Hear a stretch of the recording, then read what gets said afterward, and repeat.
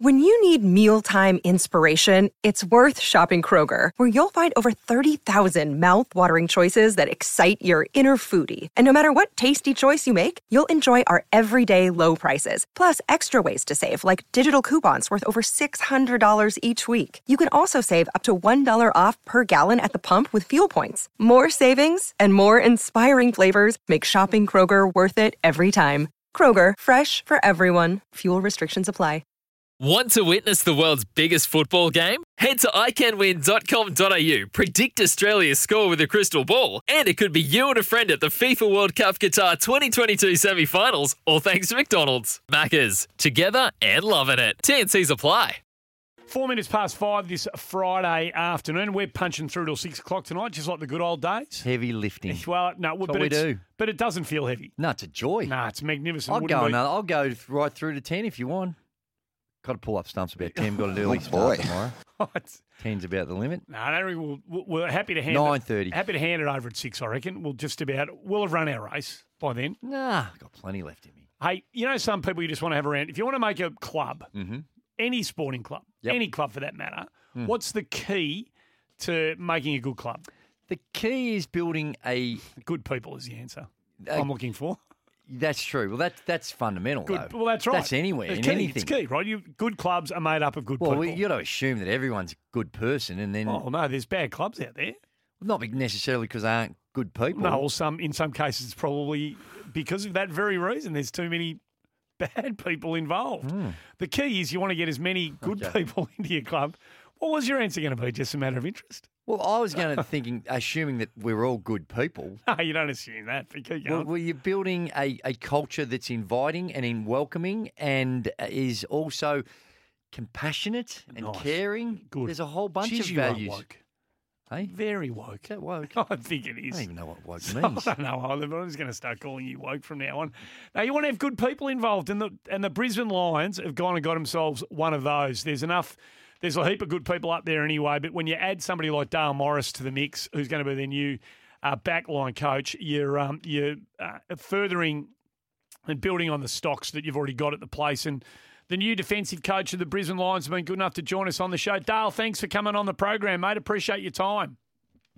Andy, Gazy, thanks for having us. I was quite enjoying the banter and back and forth. So if you guys want to keep going, I'm happy just to listen. I was hoping Gazy would give me just a really simple, good people, and then I was going to go, well, we're about to be joined by one of assuming those. they're all good people, Dale. That's the thing. And in football circles, most of them, the overwhelming majority, are good people.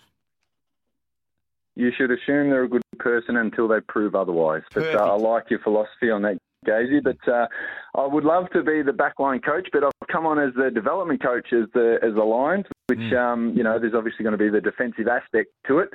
But no, Jed Adcock's the defensive coach, so I'll be working pretty closely with him, I would imagine. Oh, well, thanks for pointing that out. That's error number one. It won't be the last one of the chat on the way through, Dale. I'll get a few other things wrong. How did it come to pass that you're making the move up north? Yeah, well, it's been a huge dream of my wife's to move up to Brisbane, and that was not going to happen during my playing days. Obviously, being a Bulldogs man and wanted to be a one-club player, and then once the career finished, that dream intensified for my wife, and it basically got to a point where it was time to give back to my family. They'd given me so much over my career and invested so much into me, and our eldest son was starting high school, so it was time to make a decision. So we sold up, moved up, and here we are in Queensland. We've been here since Feb and enjoying the Queensland lifestyle. And on the basis that you were going up there for family reasons, was it you that actually approached them, and I assume also the Gold Coast, that you had to find a job there, that you were actively pursuing them?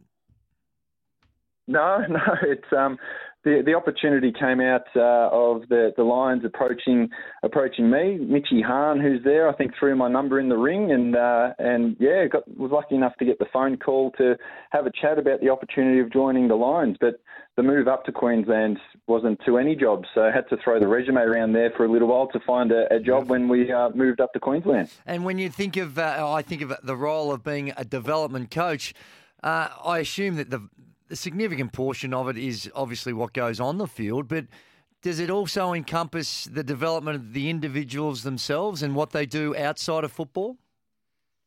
Yeah, definitely. There's a great team behind all the players that look after them on the field and off the field, and I'll be contributing to that with some elements on the field. But what I loved and when I was playing is you look after the players, especially the older that you get in the AFL system.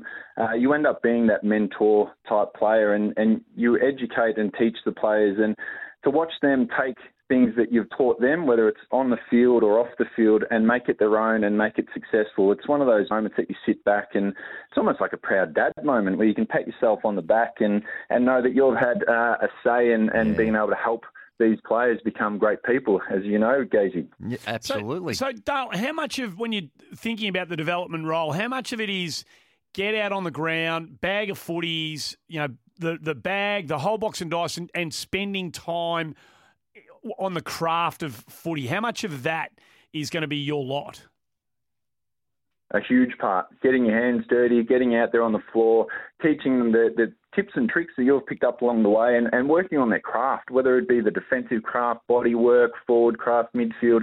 Just getting out there and getting your hands dirty, really, and teaching those players is a massive part of the role, and that's what I'm really looking forward to, getting back into that stuff. So how constrained are you by... I always feel like I'm making the S&C team the bad guys in all of this. I don't mean to, because it's such an important part of, the daily life of a footballer or any sports person for that matter. But how constrained are you by, the amount of time that load management? Yeah, that these players actually are allowed to be on their feet doing this stuff. Yeah, definitely. And I can only speak from experiences at the Dogs when I was in the development role at the Dogs, and that definitely is a consideration. And having those open lines of communication with the physios, the S&C team, to make sure, because they're closely monitoring the players for time on legs and load and everything that's happening to their bodies. So the last thing they want the players to do is to be running and jumping more that is sitting outside of the program that opens them up to injuries. So you just need to have those open lines of communication. But they don't have to be moving fast to be able to work on their craft. You can do a lot of handwork, footwork, absolutely anything. Dale, we understand that all individuals, they're all different, and you've got to tailor things specific to those individuals. But if you could just cast a broader net across it, just for as far as new players coming in, young players, and you're trying to develop them, what's the message? Where does it start? What's the message start with when you're getting hold of them? Well, you've hit the nail on the head, how everyone is unique in their own different way. And I've seen it time and time again with new players that come in. You get those players that are bull at a gate, want to do everything, want to do more, and just continue to knock the door down. They're the players you almost need to pull back and to get them to just trust the process, trust the people around them, that they know what's best for them. And then you get the other players that maybe need to pull them up a little bit and tell them, okay, you need to do more here. This is what you need to do. And it's all of education. It's all about teaching them the elite athlete habits and lifestyles to get them up to speed as quickly as possible. And the other coaches, the line coaches, they'll take care of the game styles, the structures and how we play. It's getting them up to those elite professional standards as quickly as possible. And sort of going back to a bit of an answer you gave to Gazy to one of the earlier questions, we're talking to Dale Morris, new Brisbane development coach, not just about the player but the person. There's been a kind of go-home factor that's emerging, and it's been active in recent times with a couple of high-profile players, not necessarily from Brisbane, just around the league. But how much you just scan through the Brisbane Lions list from last year, and 2/3 of it, probably even more, have come from outside Queensland to be part of this group. How much will your role be just talking to these kids that aren't from Queensland, just selling the message of this footy club and the opportunities it provides, and embracing life away from their home state? Is that something that, if those conversations need to be had, you're happy to have those chats with some of these kids? Yeah, that'll be a club-wide initiative, to create that culture where players want to be there, they want to be a part of it, and they want to come to work, and they have fun. Like, footy is a serious business, and there's so much seriousness around it that you want to be able to enjoy what you do. And that's a big thing, because then the players will want to come to work. They'll want to get the best out of themselves, and they'll want to get the best out of each other too. So that's a big factor in it all. But it's not just up to one person. It's not just up to me. It's not just up to Fags. It's up to absolutely everyone to create that culture, players included. Oh, absolutely. And what about, on a bit of a broader sense, we just heard the announcement yesterday about Magic Round. Yes. A new initiative where all the teams they're going into South Australia. And what do you have a view on that? Is this an initiative you like? Do you think that it's going to be a productive thing? Well, it's got a good name. Yeah. It sounds pretty good. Yeah. But no, I don't know enough about it to really comment on it. Haven't started in my role just yet. I start on the 5th of December, so I'll leave all the footy questions and footy talk to the experts, and I'll just take everything on as it comes. But it sounds like a good concept. I'm not too sure of much around it, but willing to learn, willing to take it all on board, and I can probably give you an opinion later on once I know more about it. You just mentioned Chris Fagan there, Dale, and we understand the review's ongoing, and I think most people in footy think there'll be some kind of resolution, an outcome that'll see, Chris and Alistair continue on in their roles, hopefully, and all of the parties feel that they get some kind of satisfactory conclusion to the Hawthorn Cultural Review and the investigation into it all. That'll take care of itself. But in accepting the position at Brisbane, did you need to ask any questions about, Chris Fagan's tenure and the likelihood that he would, still be the senior coach? Was that something that you needed to take on board before you signed on the dotted line? No, not at all. And all of that stuff is obviously under AFL investigation. So to make any comments of that would be silly of me on my part at this point in time. But my biggest thing with talking to the people at Brisbane Lions was seeing what the culture is like and what the people are like at the club. And I was really, really impressed with the people that I've spoken to, and that made me want to jump on board. And Fags as well. He's a great guy and someone who I was able to relate to and talk to quite easily and really helped during the process of the interviews and all the chats. So it was a quite easy decision in the end because of the club and the culture and what they've been driving towards for the last probably 6 seasons under Fags is really impressive. So I couldn't wait to get on board. And let me ask you a broader question too. I mean, we saw what Geelong did this season. They were dominant. Your new footy club saw them, at their powerful best in the prelim.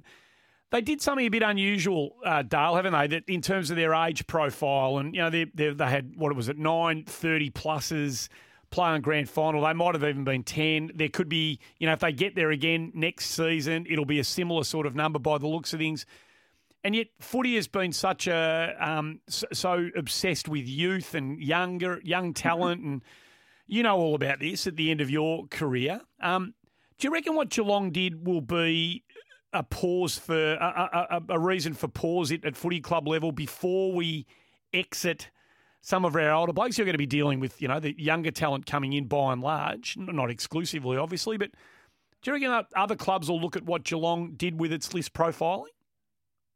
That's the beauty of our game. There's no one-size-fits-all model. Each team is structured differently. Each team looks differently. They play differently. And no doubt clubs will take note of what Geelong have done. And they've been successful for a very, very long period of time. And it feels like at the end of every season that everyone's talking about the cliff and when are they falling off the cliff? Is it this year? Is it next year? And they just keep going and they keep doing it. So there are lessons learnt in that. And I got to see it firsthand in 2016, the value of those older guys and having that right mix and that right balance of youth, enthusiasm and energy, but then the older experienced heads to balance that team out for those high pressure situations. So no doubt teams would be looking and learning from everyone. Dale, when you are in this role, is this part of a process you undertaking in order where the ultimate goal is to be a head coach? Is that in your long-term view of where you want to be and part of the process to get there? Well, honestly, it's to get back into coaching to see how it goes. I'm an open book. And where this goes, I don't know. It could grow, it could manifest, and it could turn into those dreams and those desires. Or it might be, you know what, I'm really comfortable and really love this development space, and I want to learn and grow and expand within this space. So it really is an open book, and I'm really excited for the journey and joining the Lions as a part of that journey. Well, mate, good luck with it all. As we said from the outset, footy clubs are made up of good people, and the more good people you can get into a footy club, the better chance you give yourself of having some success. And everybody who's played their footy with you can't speak highly enough of you. We saw what you did as a player, and we know that you're going to bring that sort of stuff to your role and various roles in the future at the Brisbane Lions Footy Club. So good luck to you and the family. Good luck to you and the footy club in 23 and beyond, mate. Thanks for coming on the show. Thank you very much, guys. Really appreciate it and pumped to get back involved.